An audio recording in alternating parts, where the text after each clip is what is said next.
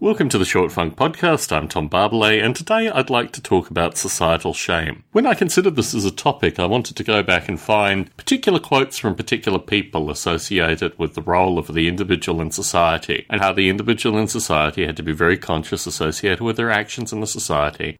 Most of this was associated with not rocking the boat in some way, not being actively against certain aspects of the society, not provoking things.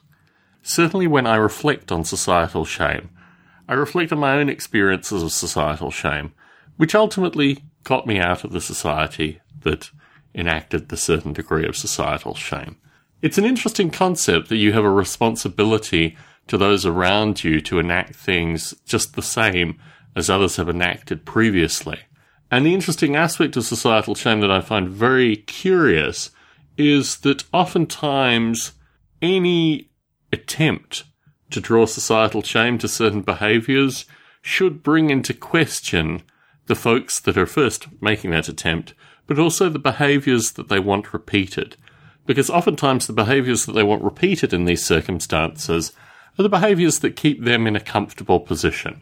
When I was growing up in Australia, I had a number of occasions where my behaviour was seen to be societally shaming. And actually, oftentimes it was just in circumstances where I was questioning certain aspects of the society, certain aspects of why things were the way they were. When there are a multiplicity of solutions, so many of these solutions are never actually talked about. It's interesting actually when I reflect on Short Funk as being a means of putting ideas out, some ideas at least, that would certainly be viewed through my adolescence, through my childhood, as being topics that should never actually be discussed. And my perspective when you find such sacred cows is it's probably good to discuss them. Probably good to discuss them in a very active way with as many people as possible. You'll find through these interactions that when you are liberated from social shaming, when you are liberated from a perspective that your ideas or your actions actively harm a society, you change your perspective when you encounter this curiosity that is social shaming. In my general interactions, the only frequent aspect of societal shaming that I get is associated with my work through the community, and in particular, when I interact with our local council member.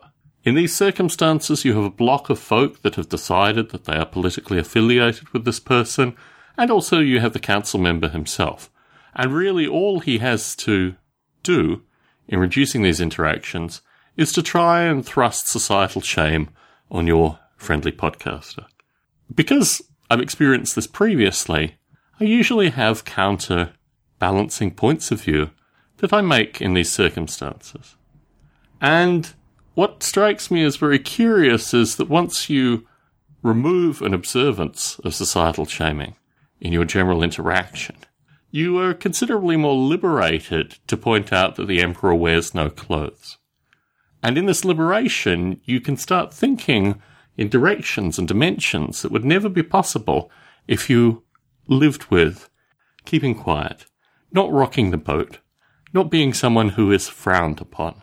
And I guess my life in Australia leading up to my departure was always being someone who was frowned upon for having other ideas. If you feel similarly frowned upon because of your ideas, because of your actions, because of your interaction with a broader dubious society, more power to you. You're probably one of the better listeners to Short Funk. Tom Barbalet in San Jose, signing out.